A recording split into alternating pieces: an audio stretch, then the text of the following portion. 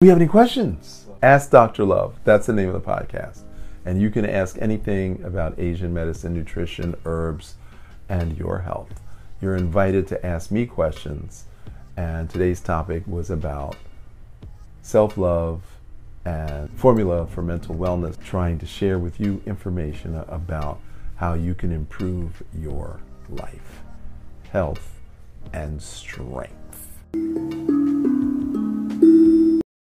Hi, I'm Dr. George Xavier Love. Most people say hello, and I say that hell is low, but love is high. I am a doctor of Oriental medicine, a licensed acupuncture physician, and the Grand Master of Blue Dragon Immortal Qigong. So you have the opportunity to ask Dr. Love anything to do with Asian medicine, herbs, nutrition, and your health.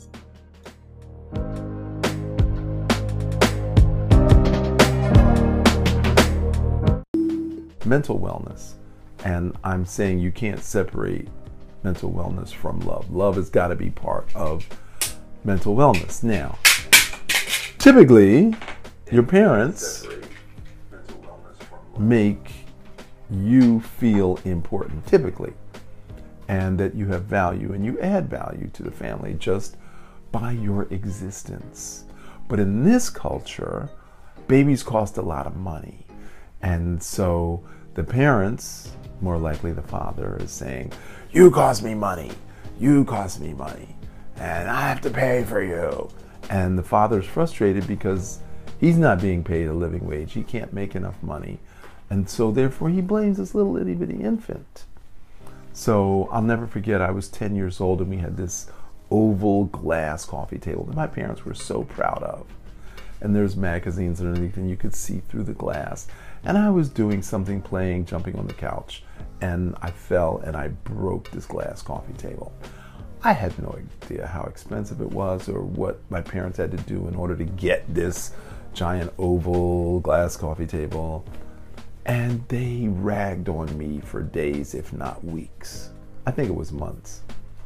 And you're the reason. And so I felt a lot of tremendous guilt about that, and I felt I wasn't loved by my parents because I broke a stupid coffee table. Wow. So, long story short, I didn't think my parents had value for me. Now, obviously that was not true, but the way I received their energy was that they didn't love me enough. They didn't love me in the way that I wanted to be loved. So I used food as my love drug. So when I was like 13 years old, I was like 160 pounds. I was a huge kid. So yeah, I was overweight, and it was a bad scene, and therefore I didn't have good self-esteem, and lack of self-esteem is mental unwellness. I wouldn't call it mental illness, but it's definitely not mental wellness. So what we want to do is to share with everybody how you can make yourself feel good about you, that you have value to yourself. And then the people that are closest to you, people that you value, make sure they understand that you give them value. And you need words. You got to have words in order to do that. You can't just say, you know how I feel about you. No, I don't know how you feel about you. You're not using words. Words are important. So you gotta say the words. So that's a whole other course. I've taught this course before. Change your life, change your words. It's one of my favorite courses to teach. And I'm not going to teach you the words today. That's something you gotta register for, because it's rather involved. I'm not going to give you 2 words and like, oh, I can use those words. No. You got to register for the course, and then there'll be a webinar on change your words, change your life. But I know you've already heard the term self-talk. I'm great. I'm wonderful. I'm positive. I'm charming. Yeah, you don't believe it. You said it, you still don't believe it. So there has to be an environment whereby you can say these words to yourself, where you can have this self-talk And it has value and it has meaning and you believe it. So if you see it, you can believe it. If you believe it, you can achieve it. So that's all part of mental wellness. So tonight I'm going to do a webinar called The Formula for Mental Wellness. And the formula is chip plus app equals OS. And we all know that OS is operating system. We all know what an app is. It's an application. And you're a chip. We all know what a chip is, but I'm not going to tell you what chip stands for. But I will tell you what app stands for.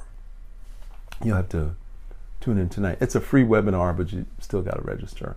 And there's a link below somewhere. You can click on that link and that'll take you to registration for the free webinar. So yes, I'm teasing you with the information, but there's a reason. So your app is your attitude, your perspective, and your perception. Now, my father told me when I was 23, he said, "You had a really bad attitude as a kid, son. You really pushed all my buttons." And I'm thinking, I had a bad attitude? How could I have a bad attitude as a kid? The only attitude I could get is the attitude that you gave me. You must have given me a bad attitude. And then my father was like, "Get out." So we didn't have good communication until I was 35. And then my father and I started communicating very well. But up until 35, we didn't really have good communication. But I took it upon myself because I said, he's never going to change. So the only one who can change is me. And I've got to make that effort. And I'm going to go in there and I'm going to keep chipping away until the barriers break down. And I got them to open up. But I had to work at that relationship. And I was thinking, I shouldn't have to work that hard to have a relationship with my father. Well, you don't know the relationship he had with his father and his father with his father and his. We don't know what that family dynamic is. Because my father never said anything. 2 years before he died, I begged him, tell me the history. Tell me your history, what it was like for you in the Army and as the first Negro school teacher, science teacher, first Negro high school teacher in the city of Philadelphia. He was the first. My father broke many barriers. He was the first. And I finally, 2 years before he died, he finally opened up all his life, all my life. I never knew any of his stories. So you get the opportunity for mental wellness to find out what your family story is, what your family history is. Go back, grandma, great-grandma, great-great-grandma. And it's not just to find out who they were and where they lived and whether they were from Ireland or England. And that's not the point. The point is, what was the family dynamic? Were they overbearing? Were they brutal? Were they loving? Were they caring? You know, there's a lot that goes into creating an attitude. And so attitude is the A. P is perspective. So let's say you were born in Israel. And you might have the perspective that everybody's trying to kill you, that everybody hates you, and that you've got to be tough and protect your borders, and everybody wants to come in and take your country. And you might have that perspective because that is your geography. Now, let's say you were born in Saudi Arabia. You might have a different perspective, like everybody wants my oil. And everybody's willing to pay for my oil. And the people who aren't willing to pay for my oil, they don't deserve to live. So your geography is your psychology. So being born in Saudi Arabia gives a completely different perspective. So let's say you were a Sami people in Norway. So we all know Norway's in Scandinavia. We know they're all blonde, blue-eyed, what have you. But the Sami people are the reindeer people. They are the indigenous people. They are the Indians of Norway. Seriously. And they're short and dark skinned compared to your average Norwegian. Their perspective is, we can't get anywhere, we'll never get ahead, so we might as well just be alcoholics. And let's say that you were Seminole Indian in North Florida, and you don't belong to the Seminole tribe of South Florida, and you don't belong to the Miccosukee tribe. There are 300,000 Native Americans living in Florida who don't belong to either of the two officially recognized tribes. They get no government money. They get no money. They're all on welfare, and a lot of them are drug addicts. And so it's easy for them to say, oh, all white people are this, and all white people are that, because this used to be our country, and you all came in and took it over. So your perspective is dependent upon where you live and where you grew up. So there's no one way, there's no right way. So you have to determine, what is my perspective? What's my geography? What's my biology? What's my psychology? Because until you understand who you are, you cannot have mental wellness. The last part of the P, APP, is perception. So if you perceive me as your enemy, I could shower you with kindness, I could shower you with gifts, and I'll always be the bad guy, because you've painted it in your mind that I'm the bad guy. And by the same token, someone else could actually be trying to steal from you and hurt you, and you perceive them to be their savior. And they're going to protect me, and they're going to save me. And I'm like, really? You actually believe they're going to save you? They're trying to save themselves. Oh no, you're wrong. They're going to save you. Save me. Okay, that's your perception, and I can't do anything about your perception. So what you're going to learn in the webinar tonight is how to alter your attitude, how to shift your perspective, and how to clarify your perception. That's what you're going to learn tonight in the webinar. The easiest way to reduce a recurrent fever, but you can't do it to yourself. Someone has to do it for you. So we take a Japanese soup spoon, which is the smooth, I'm assuming you've been to a Japanese restaurant and you know what a Japanese soup spoon looks like. If you don't, then you're going to have to Google it or ask someone. So you take a bowl of ice water, you dip the spoon in the water, and you scrape the skin next to the spine. And you do long strokes, and you scrape the skin until it turns bright red. And what that does, that brings blood to the surface of the skin, and it cools off the fever. Now, fevers are only dangerous at 105 degrees for more than 12 hours. I'm going to repeat that.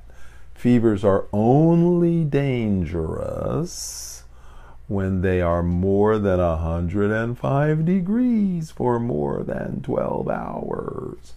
So why would you have a fever? The fever is the body's way of killing bacteria, virus, fungus, and parasites.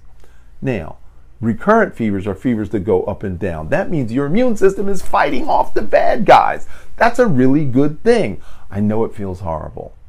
But aspirin was the wonder drug that was put on the market in 1916 to cure recurrent fevers.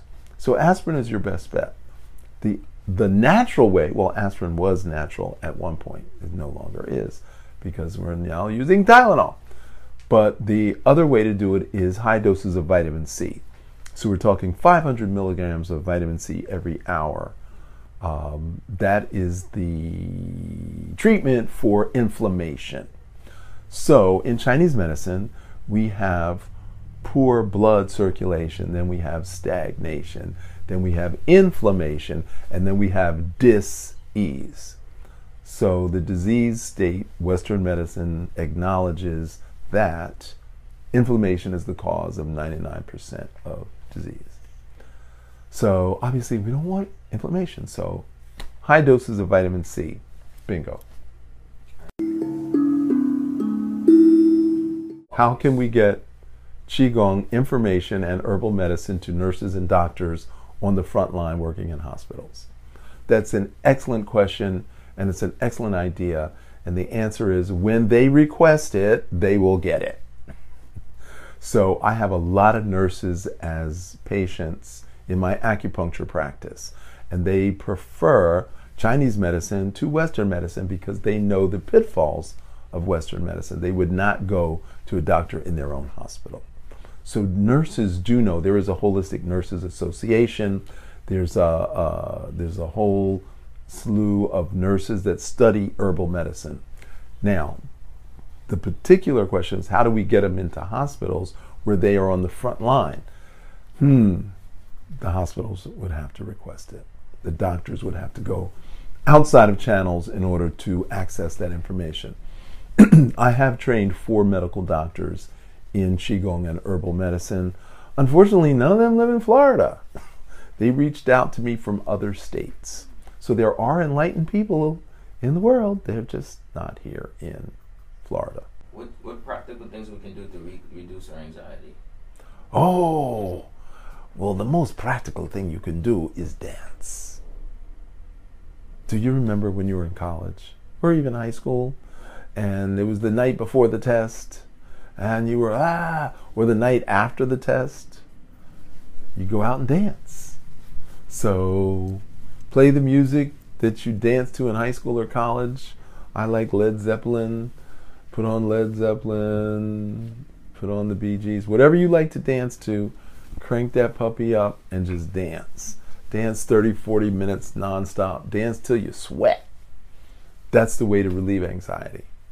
The hamstring muscle is tense and tight when you have anxiety.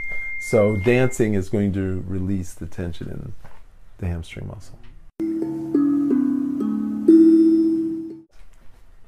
How do we enter a mental state of stillness? Quiescence, my favorite state. So the best way is to go outside, barefoot, in the grass. Your feet directly under your hips, so your feet have to be a certain width apart. You have to drop your shoulders, elongate your neck, tuck your chin in, elevate the head 30 degrees above the horizon. Your hands are facing each other. I don't know if you can see me. Hands are facing each other. Drop the shoulders, elongate the neck, tuck the chin in. And then take a deep breath in, count to 7 as you breathe out. Take a deep breath in, count to 7 as you breathe out. And you do that 33 times. And that will put you into a state of Wu Wei, or as we call quiescence, or as you said, what was the word you used? Stillness. There you go. Stillness. To piggyback on that question, Tate Jones asks, what are some practical deep breathing exercises we can use to battle depression while being inside? By inside, I mean quarantine, I'm guessing. Okay, so what you want to do is open your arms. Okay, so you want to lean back, breathe out. Breathe in. Lean back, breathe out. Lean forward, breathe in, lean back, breathe out. Okay? So that is a deep breathing exercise. So when you breathe out and you push your arms out, the pectoral muscles, when you push that out, that pushes the air out of the lungs. And then when you lean forward, that continues to press air out of the lungs. So this presses it out of the top. You lean forward, it presses the air out of the bottom. And then you inhale, and that fills the lungs with air.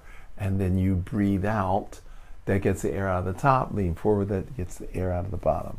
So this particular movement, leaning forward, leaning back, pushing the arms out, that's the deep breathing exercise that will work, that will reverse depression while you are quarantined.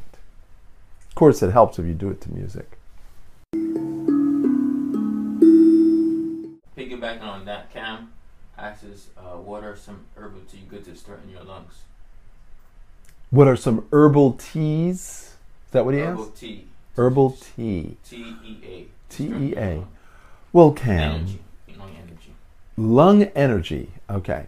So, Great White Clearing is an herbal formula. There's 3 or 4 companies. I think East Earth Trading sells it, but there's 3 or 4 companies. It's called Great White Clearing is the name of the formula, and and it comes in a tincture, so they're little droppers. Okay. Food therapy for the lungs would be pears. Pears are available in stores right now. I just saw pears yesterday. So you can make pear juice. You can juice pears. You can make pear syrup. How do you make pear syrup? You kind of like boil it down, add a little water, boil it down, add a little water, and you can do that. So the Chinese herbs that I would recommend for strengthening the lungs, they're not readily available. So me giving you the name of the formula is not going to really help you. So peppermint tea might be good. Eucalyptus oil in a pot of hot water. Cover your head, turn up the heat, and as the eucalyptus penetrates in, that'll help to clear the lungs. Those are some things that you can do over the counter. Thank you, Cam.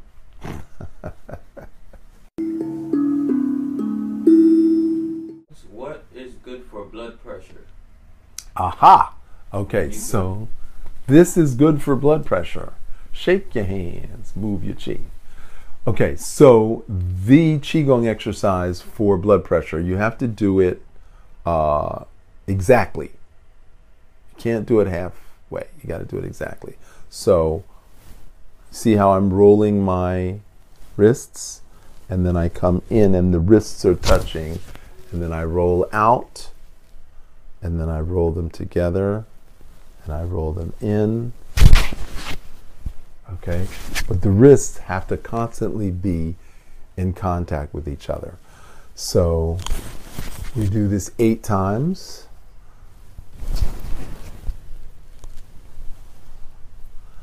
And then you reverse it.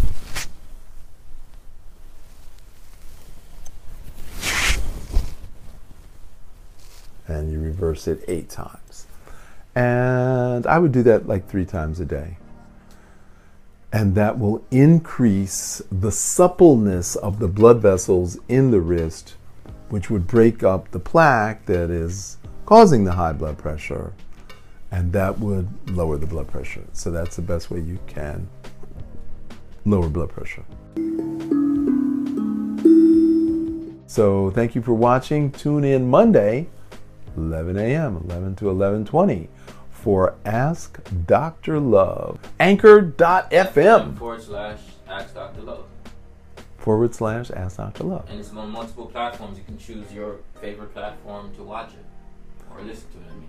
Anchor.fm /Ask Dr. Love. That's great. Thank you all. Remember, your health is in your hands. Prevention is the only cure. And you got to breathe well to be well. Thank you.